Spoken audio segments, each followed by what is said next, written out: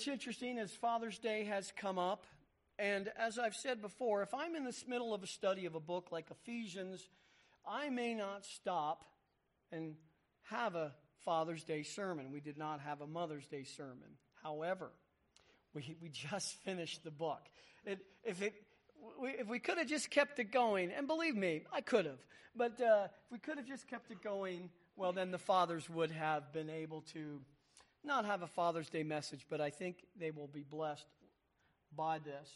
I'm going to talk about King David, a man after God's own heart. Now, why King David? Well, I'll be honest with you. We've been in the book of 1 Kings and 2 Kings for quite some time. And even though 1 Kings and 2 Kings is not about David, 1 and 2 Samuel are more about David. David is just in the beginning of 1 Kings. David is alive in 1 and 2 Kings. David is alive because every king, whether it's the northern kingdom or the southern kingdom, is judged by the standard of David. And so he will either be one who says you walked in the ways of David or you did not walk in the ways of David. And I thought he would be the one that I would want to maybe preach on a Father's Day sermon. Let me read a couple of quotes here from a website that is from Orthodox Hasidic Jews. Who better to find out about David than the Jewish people? And by the way, I think I said this before, but when we were over there in Israel and we were coming through the Jaffa Gate, there at the Jaffa Gate was a young girl who was dressed in a white robe, and she was playing a harp. And it made us all think of, David and played the lyre.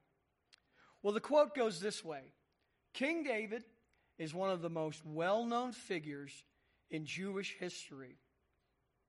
His life was filled with much happiness and much pain. He is known by many titles: David the Conqueror, David the Pious Man, David the Sweet Singer, David the Shepherd, and David the Penitent.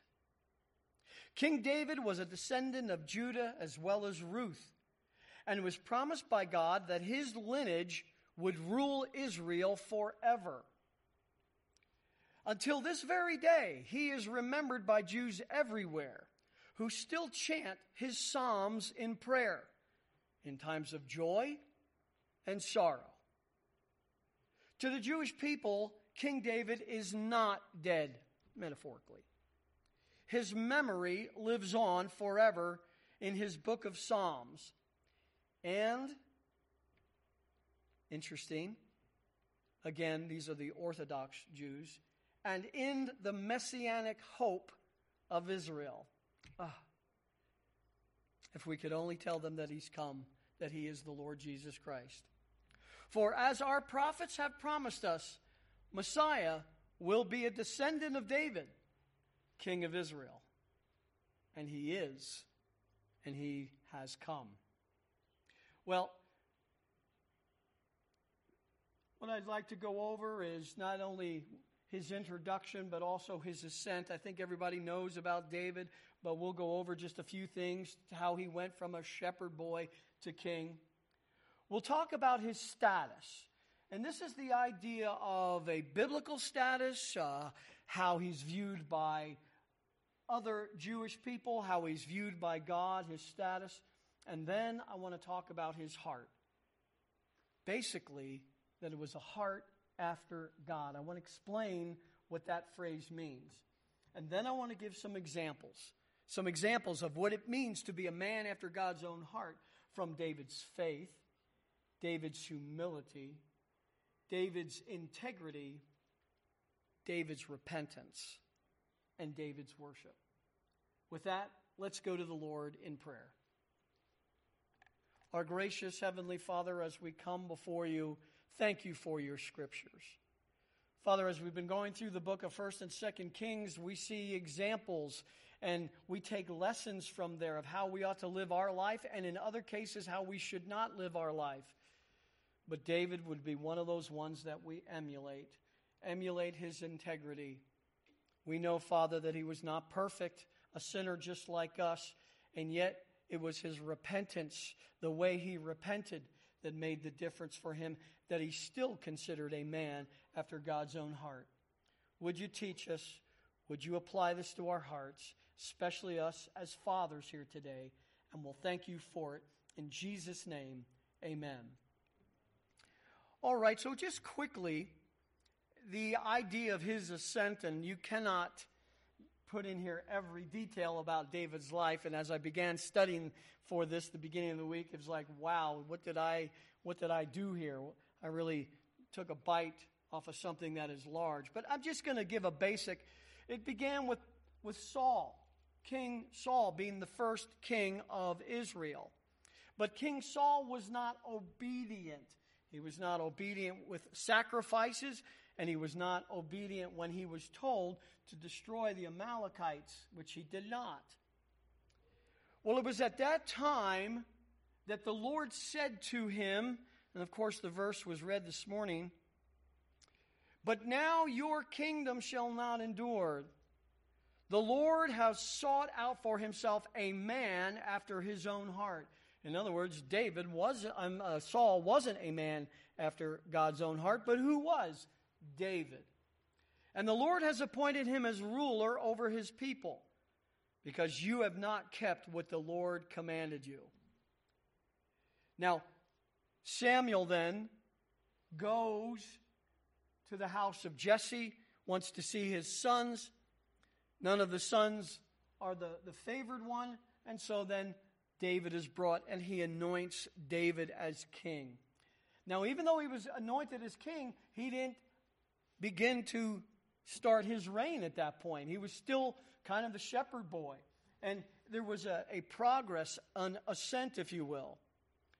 And he was called at that point to come and play his lyre or his harp for Saul when Saul was visited by an evil spirit.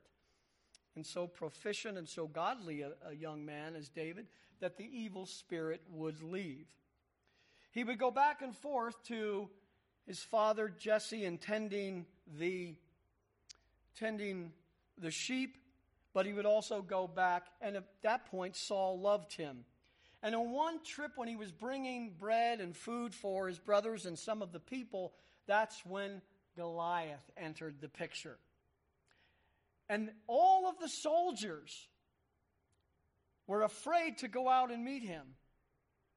And if you could paraphrase this, when David heard this, he was indignant for how the Philistine Goliath had despised his God, and he was set to the quick. He was ready to go after him. In fact, it says in Scripture that he ran to the battle once it was determined that he would go.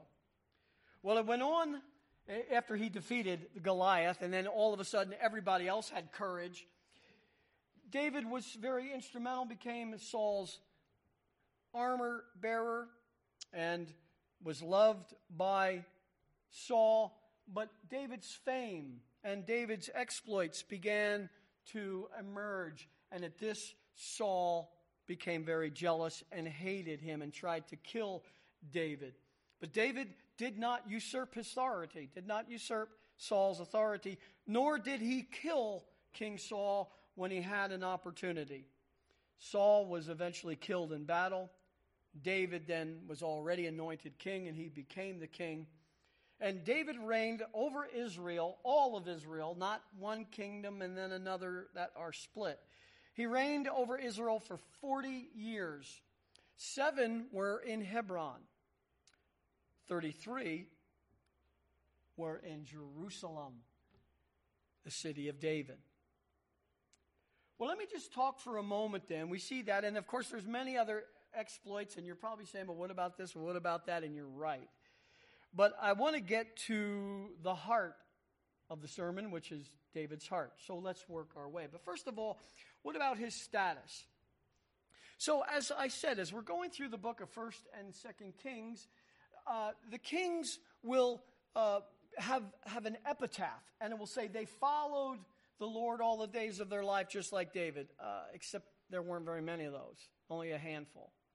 But most of them, the majority of them, have said, you did not follow the Lord. You did not keep his commandments, as did David. So it's very clear that David was the standard for all of these kings, because he was indeed a man after God's own heart.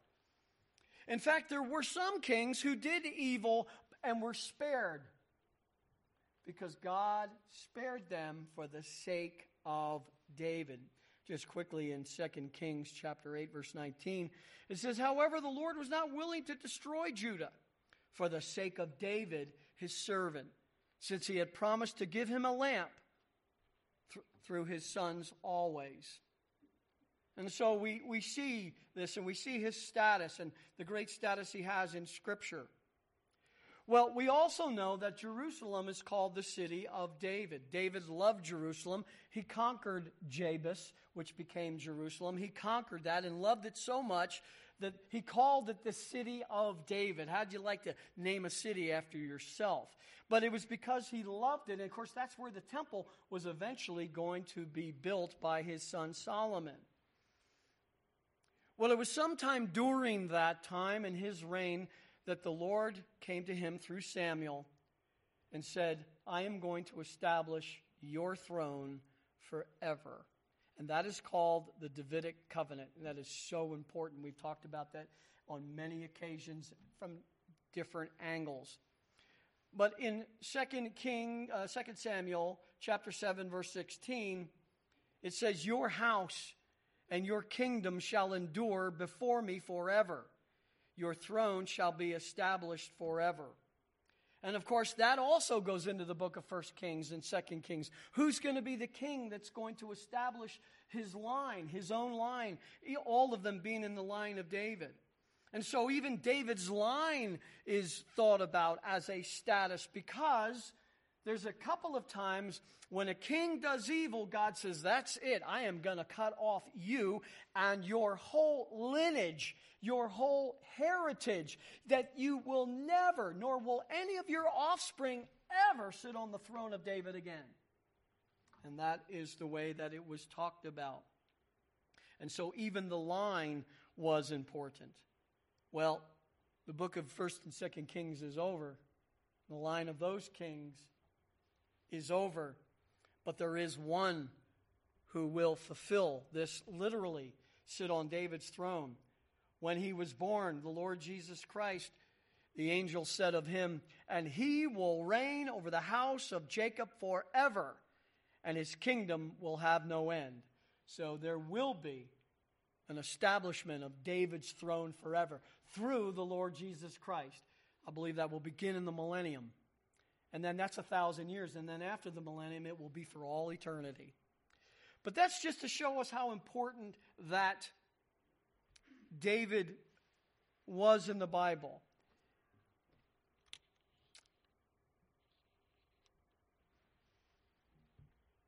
Now, there's an elephant in the room. And I'm undecided when I want to reveal the elephant, but I don't need to reveal the elephant because everybody's thinking of the elephant. What's the elephant? Yeah, but didn't David sin? Yes. And we will get to that. We will get to that even though he sinned, he was still and always called a man after God's own heart. So what's so special about David, and what's so special about having a heart after God that would make someone who even sinned in a very severe way multiple times, what would be so special about him that he could still have a covenant, that there would be someone on his throne? How could he still be considered this man by which all kings are measured? Well, let's find out. What does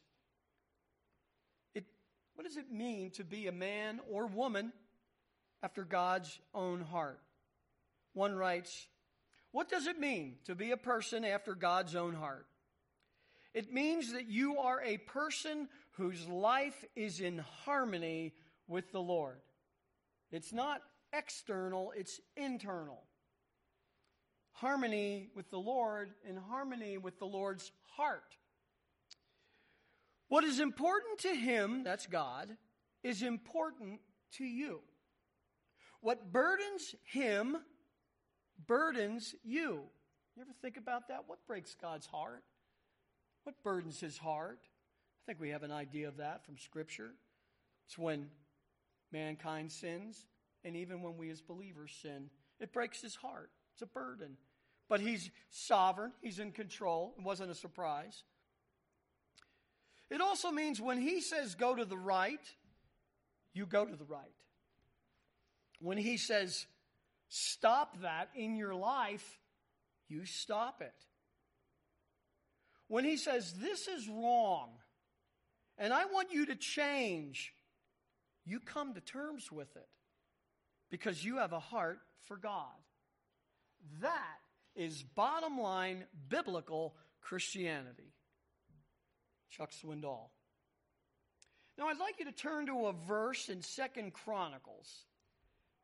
If there was a verse that could help us explain part of this idea of a man after God's own heart, let's explain it from God's point of view. In 2 Chronicles chapter 16, verse 9, it reads this way. For the eyes of the Lord move to and fro throughout the earth. He's looking, that he may strongly support those whose heart is completely his. So he's looking for people whose hearts are completely God's. They've given their heart completely, every area of that heart, and wholeheartedly with that heart, to find out about God's heart and then do God's heart, God's will. So, when you are a person or a man, a father, after God's heart, you give yourself completely to him, his word, and his will. When you are a man after God's heart, you are deeply sensitive to and concerned about the things of God for yourself and for others. That's what it means. Now, I'd like to just talk about the aspects.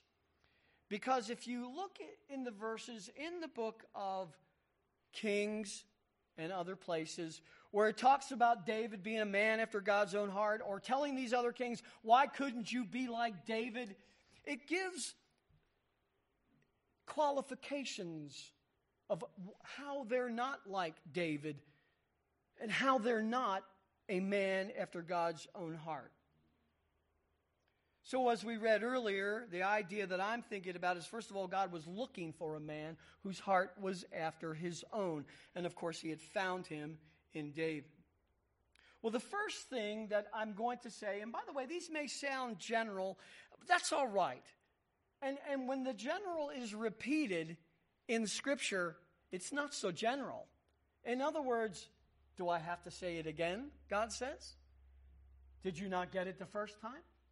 So these we've heard before, and as we've been studying through 1st and 2nd Kings, we certainly see that these are mentioned, and they are somewhat general, but I'll read them. First of all, it's to do all God's will.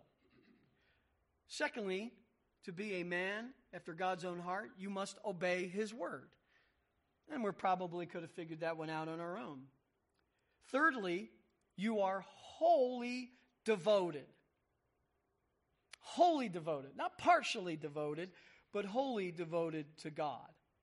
And fourthly, you are someone who does right in the eyes of the Lord, which is a statement that's used all the time in 1st and 2nd Kings. Usually it's they did not do what was right in the eyes of the Lord. And sometimes it is in the beginning they were doing right in the eyes of the Lord, and we're cheering them on. Like we're cheering on our sports team. Yeah, go, you're winning, we're ahead. And then only to find out,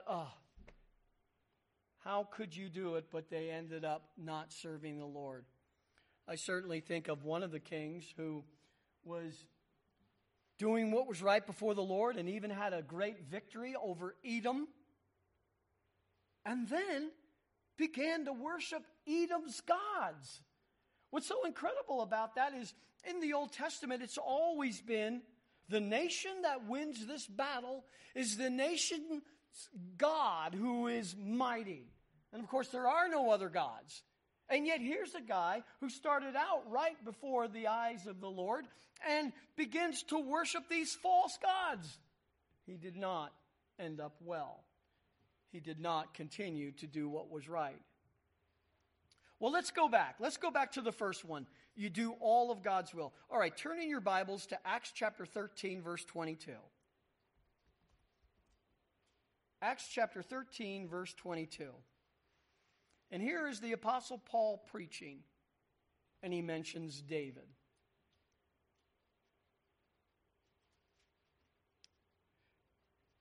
And in verse 22, this is what he says about David. Of course, he uses David as a springboard to talk about the Lord Jesus Christ. That's what it's always about. Verse 22, after he removed him, that's Saul, he raised up David to be their king, concerning whom he also testified and said, so here's Paul preaching this and saying, this is still true. I have found David, the son of Jesse, a man after my heart, who will do all my will. And the key there is with King Saul, who was told to destroy the Amalekites and did not. And from then on was always plagued. Israel was always plagued by the Amalekites. But he spared the king. And he took all of the good produce and agriculture and livestock. Wasn't supposed to do that. He just wouldn't do God's will. He wouldn't do all God's will. He did go over, he won the battle. But he didn't do all God's will. Here, it says, a man after my own heart who will do all my will. As we're thinking about this, let me go just a little deeper. I know it's a general term and we talk about doing the will of God, but what is the will of God? The will of God is God's heart. What is in his heart, his holy heart, his righteous heart, his merciful heart, what is in his heart is his will. And it's expressed in his word. So when we think about the word, don't look at the word as if God said, well, let me see here. Let's get the Trinity together and we'll decide, hey, what'll be some good laws? When he writes the law, when he writes his word, it comes from his character. It comes from his heart. And so to be a man after God's own heart, you have to have a desire to seek God's heart, to find out what his will is. And so it becomes more of, okay, I did this today, check this off the list. It becomes a heartfelt thing. We begin to see now, this is under the surface. This really goes beyond it when he was a man after God's own heart. He's going to do all of God's will because he loves God, because he's a man after his heart. And his will is his heart, and he's going to do his heart. There were not many kings like that. The second one is to obey his word. So you not only want to know his heart, his will, then you want to do it. It would be bad to say, yeah, we've studied all the things we're supposed to do. Great, wonderful, I'm so glad. And are you doing them? Well, no. Well, where's your heart? So when comparing to these other kings, it would often say, not like David, who obeyed his commandments. I'll ask you to turn now to 1 Kings. Let's go into 1 Kings. This is really what prompted this study, is seeing all of these references to King David. And by the way, this is to his son, King Solomon. And this is what it said when Solomon started. And when he started out right before the Lord. It says, if you walk in my ways, keeping my statutes and commandments as your father David walked, I will prolong your days. Sad to say that he did not. Solomon did not. Solomon, in the end of his life, listened to all of his foreign wives who served other gods, and he accommodated them to serve these other gods, and they moved his heart away from the Lord. We think at times maybe the book of Ecclesiastes shows us that his heart was brought back. I don't know. But the point here is he did not eventually have the heart of David. Only David had the heart of David. And so it comes to, you have the idea, if you truly love God, you want to obey God. You don't want to do anything that will displease him, no matter how insignificant or how small. I love you, Lord, and I don't want to bring any dishonor to you. It would kill me to bring dishonor to you. Dishonoring me, yeah. But as a believer, it's also dishonoring to God. But you want to obey his word. And again, it's not a law. It's not a law to where you check off and say, well, I've accomplished these things today. Now I can go to sleep. No, you did it because you love the Lord. Because you want to please him. To obey his word. The third thing for being a man after God's own heart is to be wholly devoted. It means your heart is completely his. And this word is sometimes used in regard to a relationship. And this is where I get excited. This is what I love about this. So we're not just doing church. We're not just reading scripture. We're not just talking about it and then saying goodbye. We're trying to work on our relationship with the Lord. We want to be wholly devoted to the Lord. And in 1 Kings chapter 11, verse 4, and I'm not picking on him, but we read Solomon again. It said, "For when Solomon was old, his wives turned his heart away after other gods." And by the way, that was numero uno problem in 1st and 2nd Kings. If you did that, God was done with you. God had told them that, the kings. But he had told them that centuries before in Deuteronomy. He was always telling Israel, if you follow after me with your whole heart. And at that point, what it usually meant was, and not also at the same time, think of that, going after these false gods. He would warn them that he would bring discipline upon them. If they did not turn, eventually a foreign nation would come after them and would take them into captivity, and it did for the northern kingdom and then the southern kingdom. We haven't got that far, so if you're attending that class, just close your ears. I don't mean to give you a spoiler alert there. I'm jesting. So it reads this way. For when Solomon was old, his wives turned his heart away after other gods, and his heart was not wholly devoted to the Lord his God as the heart of, who do you think? David, his father, had been. And by the way, we can see David's heart in all aspects of praise and also in penitence from the book of Psalms. It is a great, great book that shows the heart of this man.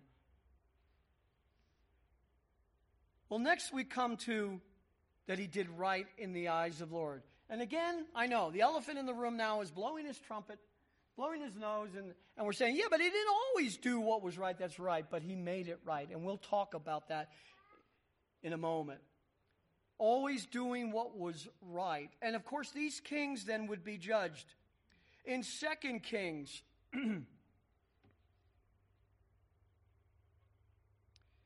(22), verse 2, it says, talking about one of the kings, he did right in the sight of the Lord and walked in all the way of his father David. Now, David wasn't his father, his immediate father, but this meant his lineage.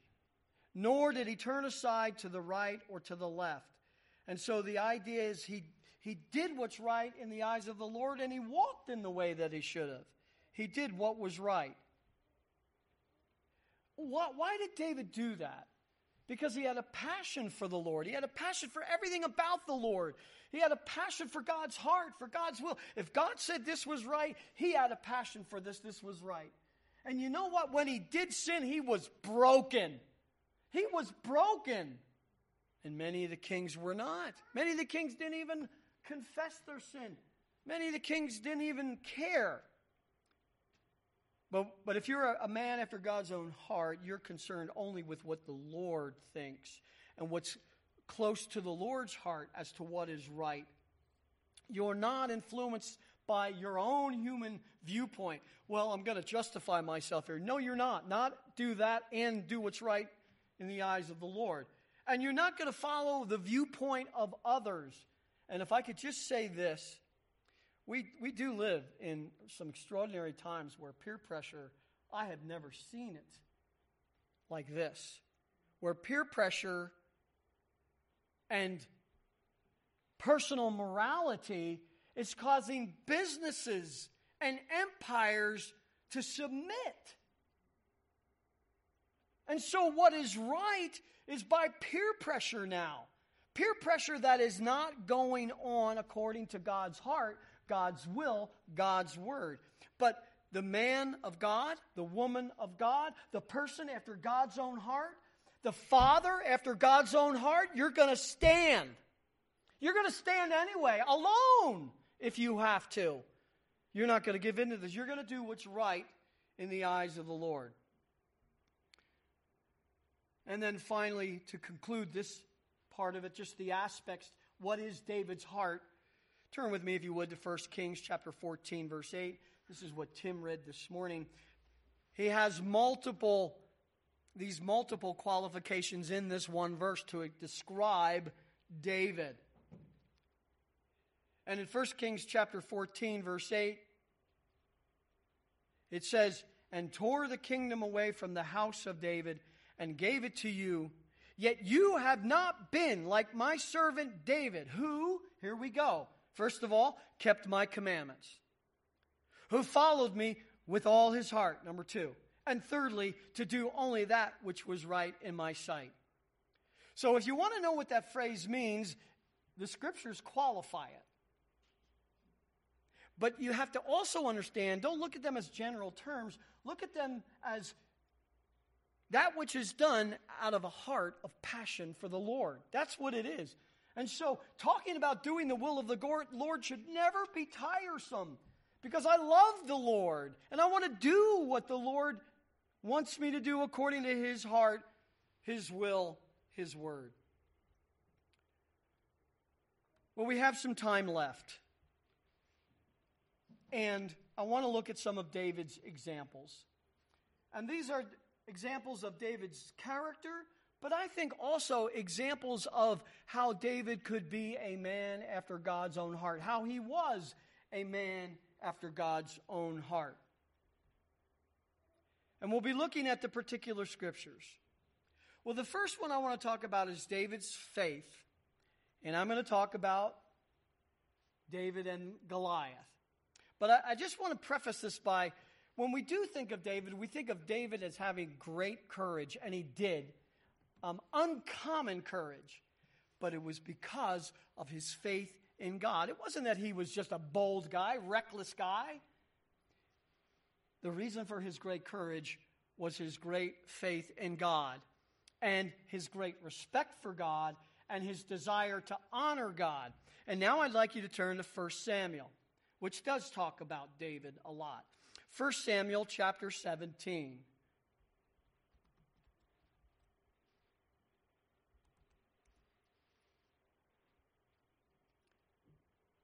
And this is spectacular in its own right. It's a good Father's Day message, because we're going to talk about lions and bears and survival. That's always good stuff.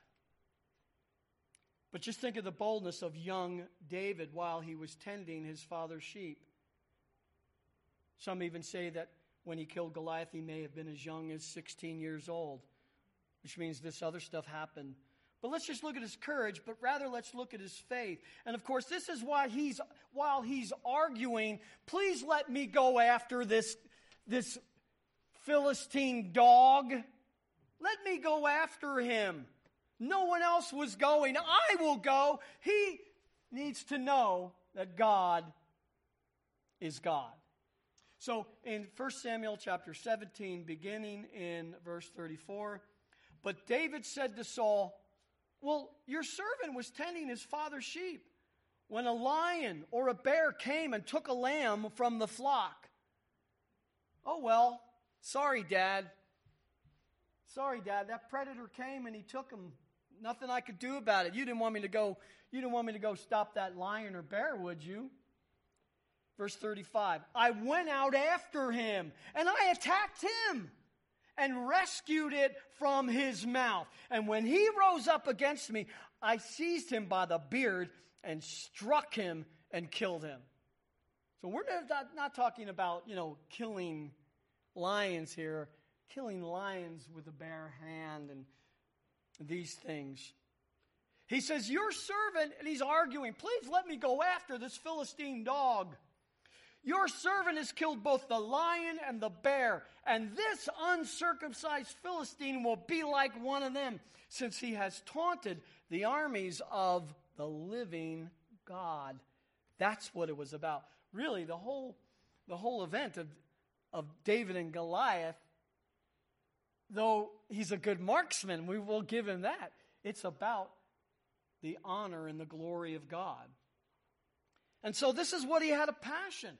And so he had a passion for God's heart, which made him have a passion to defend God, though God doesn't need to be defended, but they were being called out.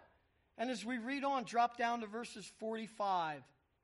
Drop down to verse 45. Now he's going to have an exchange with the uncircumcised Philistine. It says, verse 45, then David said to the Philistine who'd been kind of mocking David, and the Philistine said, am I a dog that you would send a boy?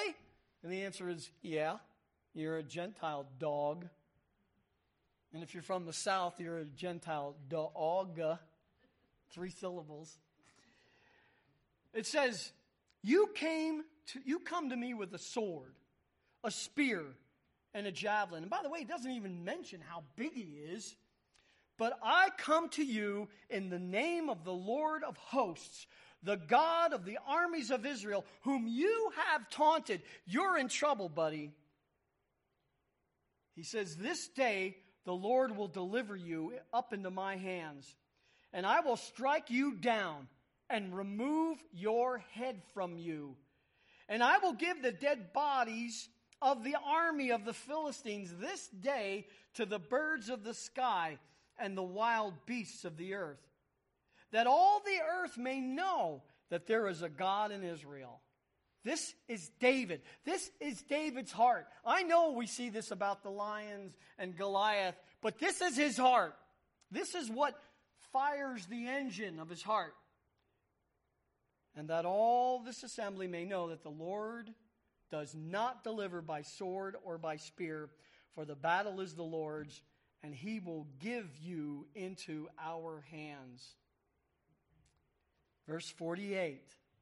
If that isn't enough, men, fathers, when we talk about the struggles in our lives, the Goliaths in our life, if we could just muster verse 46 and 47, we would do well. But look what David did. Verse 48. Then it happened when the Philistine rose. All right, you made him mad. He's going to fight. And he came and drew near to meet David, that David ran quickly toward the battle line to meet the Philistine. Wow. You just don't see that anymore. Not only did he go to the battlefield in the name of the Lord, but he ran to it. And this was his great heart and faith in the Lord. We begin to see David, a man after God's own heart. And you know what? What would God think about this? He's looking at his army, Israel, and not one of these soldiers, these very qualified soldiers are coming forward. Would God have done the same thing for them? I believe so. But they did not go. But David went. So again, how do we apply that? Well, men, there are a lot of things that we run up against. And it's hard. And believe me, I kind of thought when I was a much younger man that when you get older, it gets easier. It doesn't.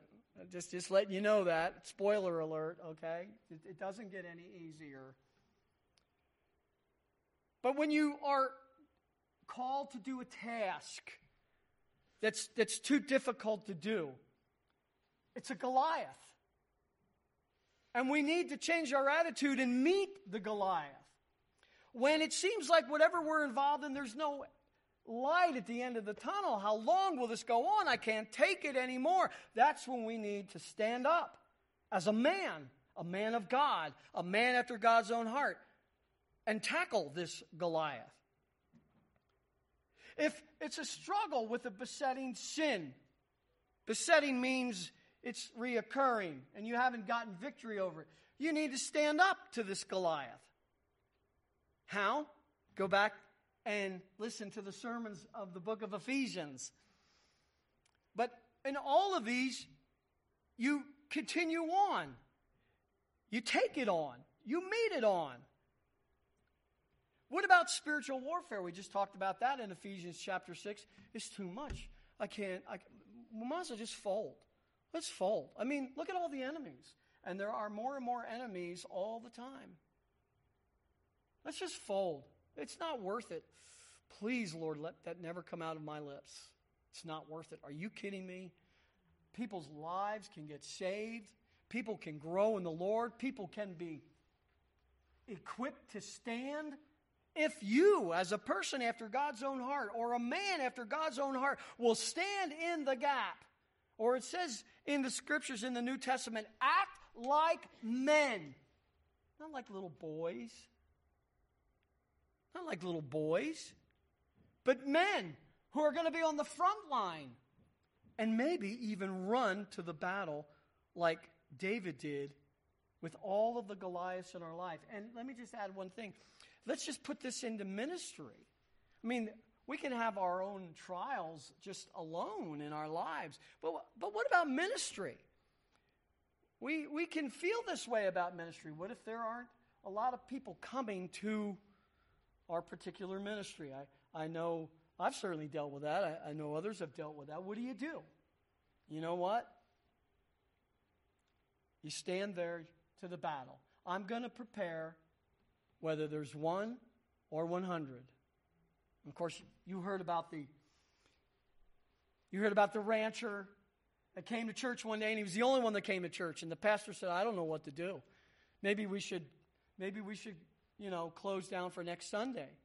And the rancher, in his ranch wisdom, said, well, when I go out to feed, I feed them anyway, whether 1 shows up or 100.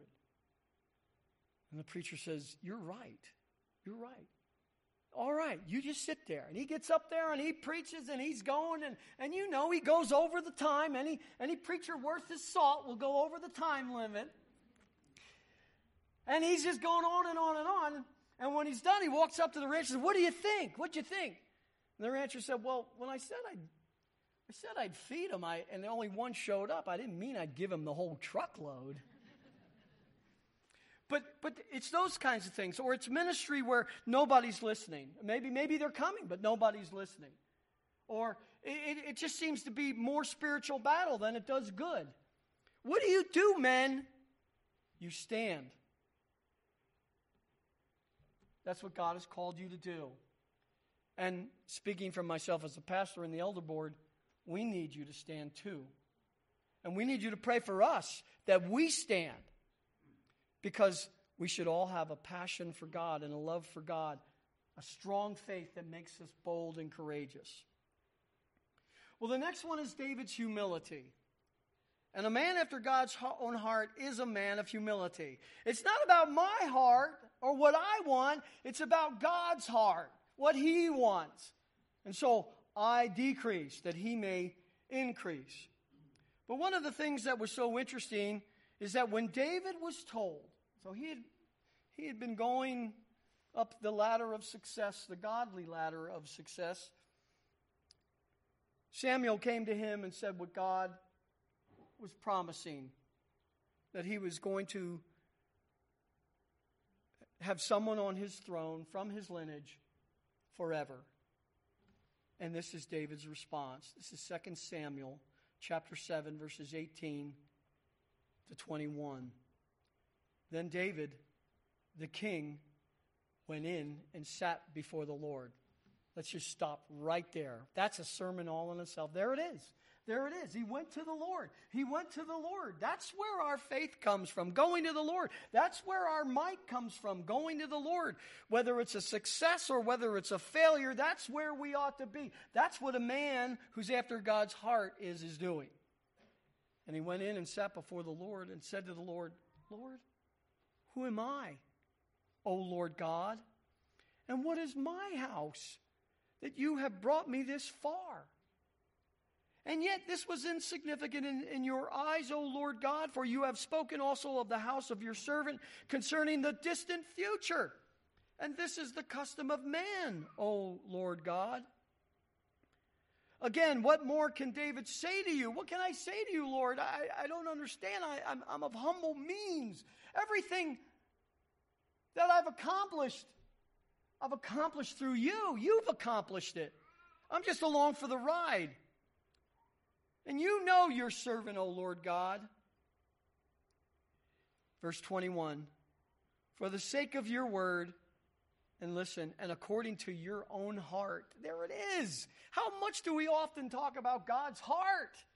That's what it's about, to be a man after God's own heart. For the sake of your word and according to your own heart, you have done all this greatness to let your servant know. And so there's a tremendous amount of humility there where we must give God the glory for any success, and I'm thinking spiritually, whether personally or in ministry or whatever, we must give God the glory. And we do. We should. We should continue to do that. By the way, in John 15, I quote this a lot. Jesus said, abide in me, and I in you. As the branch cannot bear fruit of itself unless it abides in the vine, so neither can you unless you abide in me. That's the right kind of humble thinking. But another example of his humility was he was anointed as king as a young boy, maybe 16. But he wasn't king yet, but he went and served the king. Even though he was told he was anointed as king, there still was another king, and it's the Lord's anointed, and he's not going to bring any harm to the Lord's anointed, and he's going to serve the Lord's anointed. And of course, he did serve him by playing the harp, and he served him also by being his armor bearer, and then he served him by being in charge of the army. And then there was even a time when Saul got so jealous, and he was trying to kill David. And they were told that he was in the garden of En-Gedi, beautiful place. They hid in the caves while Saul and his army came in. And Saul, and this is scripture, I mean, I suppose we chuckle at this, but this only makes sense this way. It says that he went to relieve himself. So you go privately. And there, David was able to sneak up on him and cut part of his apparel. And later tell him, I could have killed you, but I didn't. Because he was still serving the Lord and he was humble. Even though I've been anointed the king, I'm not the king yet. And when Saul did eventually die, he grieved for Saul. So a man after God's own heart will manifest it by waiting on God's sovereign timing. And he will serve in the meantime. Sometimes life's events happen unexpectedly in ways we would not want them to go. You know, if it happens unexpectedly in a way we want it to go, hey, great. You don't hear many complaints. Hopefully there's many praises, though. But when things happen unexpectedly that go the way we don't want them to go, where are we? We should be humble at that point. God is in control. God is sovereign. You know, sometimes there's changes in our lives. Changes in locations. Changes with people coming into your life and going out of your life. What about then? Humble. It's God who's doing it. What about a different direction than God had planned? What about that? Oh, I can't take it. It just drives me crazy. I'm trying to figure this out. It's going in a different direction. It's not going in my direction. That's not humble. As if to say, it's all about me and my direction, and I'll tell God which direction I'm going. No. you humbly accept God's sovereignty? What about disasters? And of course, I'm sorry, but I'm thinking of the Rickett family right now. You know, direction changed lives. I mean, it wasn't you specifically that I wrote these things, but I can't help think of you through this. What about disasters? And yet, isn't it interesting to see at the end of those disasters how God's hand was in it all? And our humility ought to be in the beginning of it, to see it all. We must be humble and content waiting on God's sovereignty and His timing. We do this out of humility. We give Him all of the credit for any success in our lives. Well, next we go to David's integrity. And this is going to be a twofold integrity. The first kind is the upright integrity. The second one is what you do when you sin. How can you still maintain integrity even after you've sinned? Well, first of all, the integrity there, I'd like you to turn to 1 Kings chapter 9. Because this also is a description and a qualification of a man after God's own heart. Because look at what it says about David. In 1 Kings chapter 9, verses 4 and 5,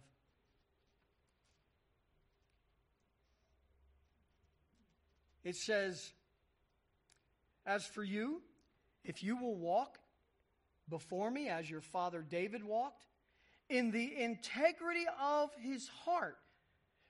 Let me stop. David has died by this point. So it's not as if God said, yeah, he was a man after my own heart. Then he sinned.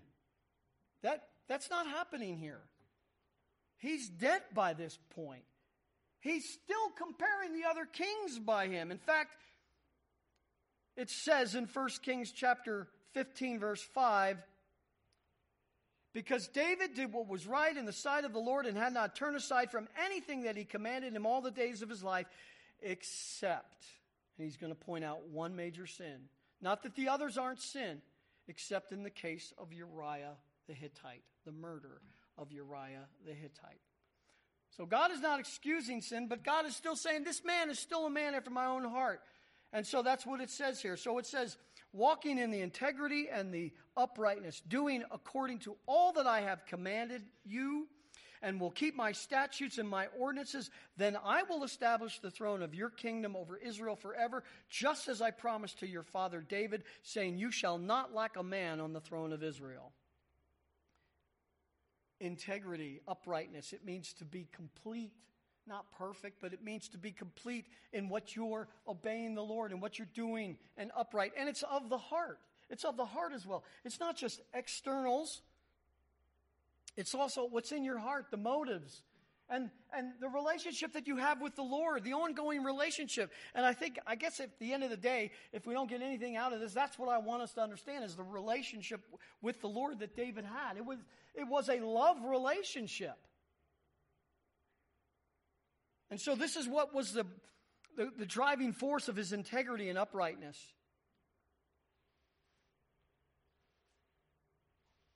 He says, I delight to do your will, O my God, your laws within my heart. Wow. But what about, let's bring out the elephant now. I haven't named the elephant, but he's certainly been in the room. As I was studying this, not only was it in my own mind, but as I would come across different writings of different men, it was brought up by everyone. And many times it was led with that. And I really didn't want to do that. I didn't want to really lead with it, but I do want to deal with it. David's repentance. Now, David was a sinner just like us, no question about it. The scriptures record several of his sins. How about when he took an unwarranted census and wasn't supposed to? Now, since God had asked several people to take census in the scriptures, hence the book Numbers, and also Ezra as well. But he didn't want David to take it at this time, and David seems to be taking it purely for his own pride, perhaps, sin of pride, or his faith is not so much in God anymore as it's in his army. But he wasn't asked to take the census. But he took it anyway. And it was sin. And about 70,000 ended up dying. I'm also going to talk about quickly the results of David's sin. It's not as if he was a man after God's own heart. He sinned but never got punished for it. Well, I'm not saying that at all. How about he committed adultery? That's the one we're probably all thinking about. But Scripture goes one step beyond, says he committed murder. Took the life of someone who was created in the image of God, and he took his life, not in war or self-defense, but in selfishness and lust. Well, what were the results of David's sin? Wow. You know, you hear sermons about this. You could preach a sermon on David's dysfunctional family and all that happened, but it happened because he did not always obey the Lord. We see the pestilence that came upon 70,000 of Israel. We saw that there would from them be violence, the sword in his own house. His child died, the child of the illicit relationship,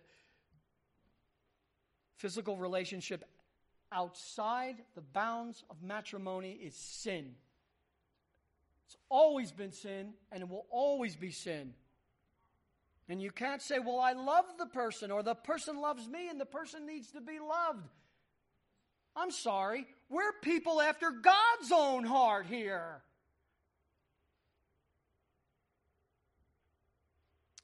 The child died. There was also incest and rape in the family. And there was rebellion in the family by Absalom, who wanted to kill David. And when he sent the soldiers after Absalom, he said, don't kill him. And they killed him. And when they came back to David, he mourned. We see the results of this sin. But what's different then between David and all these other kings? When they are told, and it is very interesting, in the book of 1st and 2nd Kings, that's usually what happens. A prophet will come and say, you're messing up here. You have time to turn right now. And they don't. Like the one king when he said about, you need to go and be determined and be bold and courageous like David, and go ahead, pull an arrow back. And he pulls an arrow back, and it goes far and hits the ground. He says, the victory is the Lord's. Now go, pull more. And he gets 2 more arrows out and shoots. The prophet was upset. You should have gotten the whole quiver out. But he didn't. It was David's repentance towards his sin that made him upright and a person of integrity. Not that he didn't sin, not that it wasn't sin, not that there weren't results of that sin. But no one repents like a person after God's heart. No one repents like that. I mean, you compare normal repentance to a repentance of a person who loves the Lord. And we find it even recorded in the Psalms.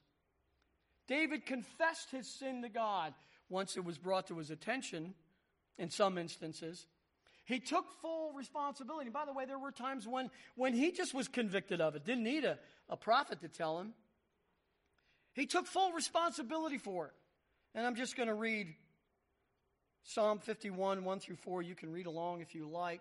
But it even begins a psalm of David when Nathan the prophet came to him after he had gone into Bathsheba. Be gracious to me, O God, according to your loving kindness, according to the greatness of your compassion. No other reason. I don't deserve it. But by you and your character, your heart, blot out my transgressions. Lord, I hate my sin. Doesn't say that, but then he says, wash me thoroughly from my iniquity and cleanse me from my sin. I can't stand it anymore. For I know my transgressions, and my sin is ever before me.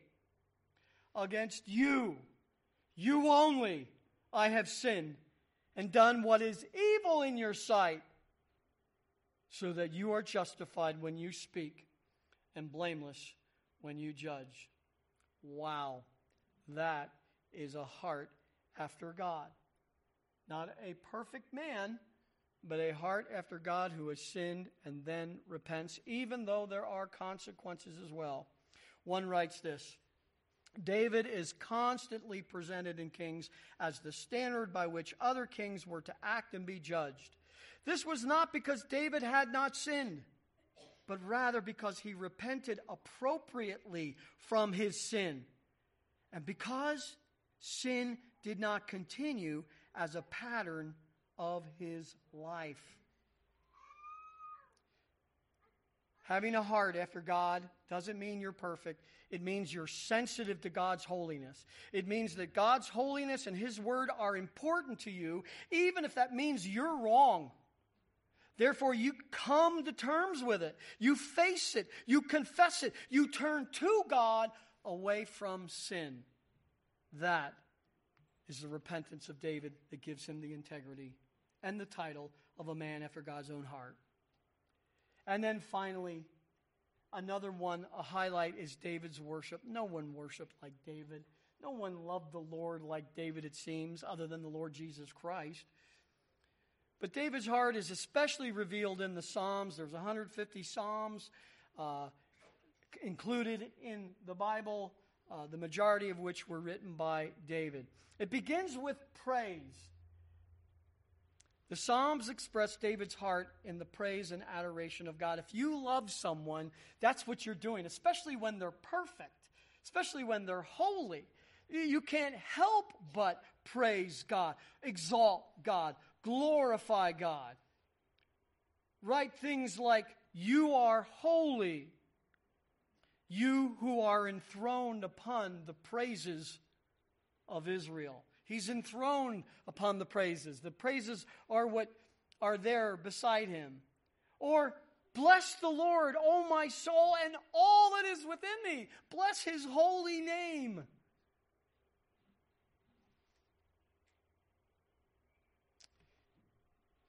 Or how about this? "Whom have I in heaven but you? And besides you, I desire nothing on earth." Wow, that almost seems humanly unattainable. And yet that's what David writes. And so the praise that he gives, the exaltation, and it's not just that. We know he does become discouraged, and we see that. We know that at times he has to encourage himself and encourage his soul, because he even says, "O soul, be encouraged." And we just see his love come pouring out for the Lord.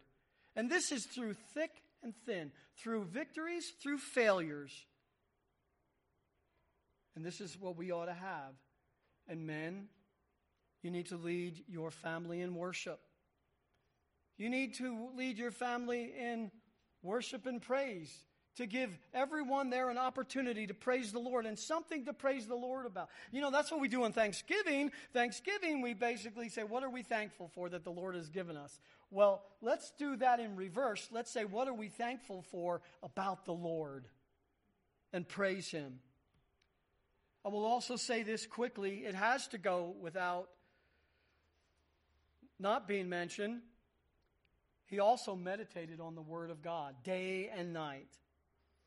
And I would even say, if you're saying, well, how do I become, okay, I've got these principles, I'm going to try to put them into practice. Is there anything else that can help me? You know what I'm going to say. Meditate on Scripture. Memorize and meditate on Scripture. The very first psalm, at least called the very first psalm, "How blessed is the man who does not walk in the counsel of the wicked, nor stand in the path of sinners, nor sit in the seat of scoffers, but his delight is in the law of the Lord. And in His law He meditates day and night." There it is. That's why David was who David was, because of the Word of God. He will be like a tree firmly planted by streams of water, which yields its fruit in season. You'll be mature. You'll know what to do. God will give you the grace and the power to do it. And its leaf does not wither. And whatever He does, He prospers. That's spiritually. Whatever He does will prosper spiritually, in the sense that you are obeying the Lord. I will meditate on your precepts and regard your ways. You see it? You see the connection? Meditation on Scripture and the follow through with obedience. Not to mention things like, oh, how I love your law. It's my meditation all the day. We see those things as well. So let me make a conclusion then. We see David's heart. It obeyed all the will of God. He obeyed his word. He wholeheartedly served him. He did what was right in the eyes of the Lord because he had a heart to do it, and he had integrity and uprightness, which also includes the proper repentance. David, his examples of his great faith or great courage or courage with faith against the Goliath. His humility. He did not think great of himself, but he thought of the greatness of God. David's integrity. He tried. And you know, there's a part of Christianity who can say, at least that's what we're trying to do. Let's try. And of course, God helps us. And then David's repentance and David's worship. What can we learn from David, a man after God's own heart? We can learn that when we face Goliaths of all sorts in our lives, that we don't become faint-hearted, but face the battle. Run to the battle with a solid faith in God and His might. We can learn that after all the battles are finished and the smoke clears, it is God alone who is standing victor and receives all the glory, and we give Him all the credit and the glory. We can learn that we are to completely give our heart to God. We are to love Him and serve Him and seek His heart, His will, putting His word into practice. We can learn that when we sin, when we are convicted of sin before God, we are to turn to Him. Acknowledge, that's what it means when it says confess your sins to God. You acknowledge that you've sinned. Acknowledge our sin before Him and purpose to turn away from sin.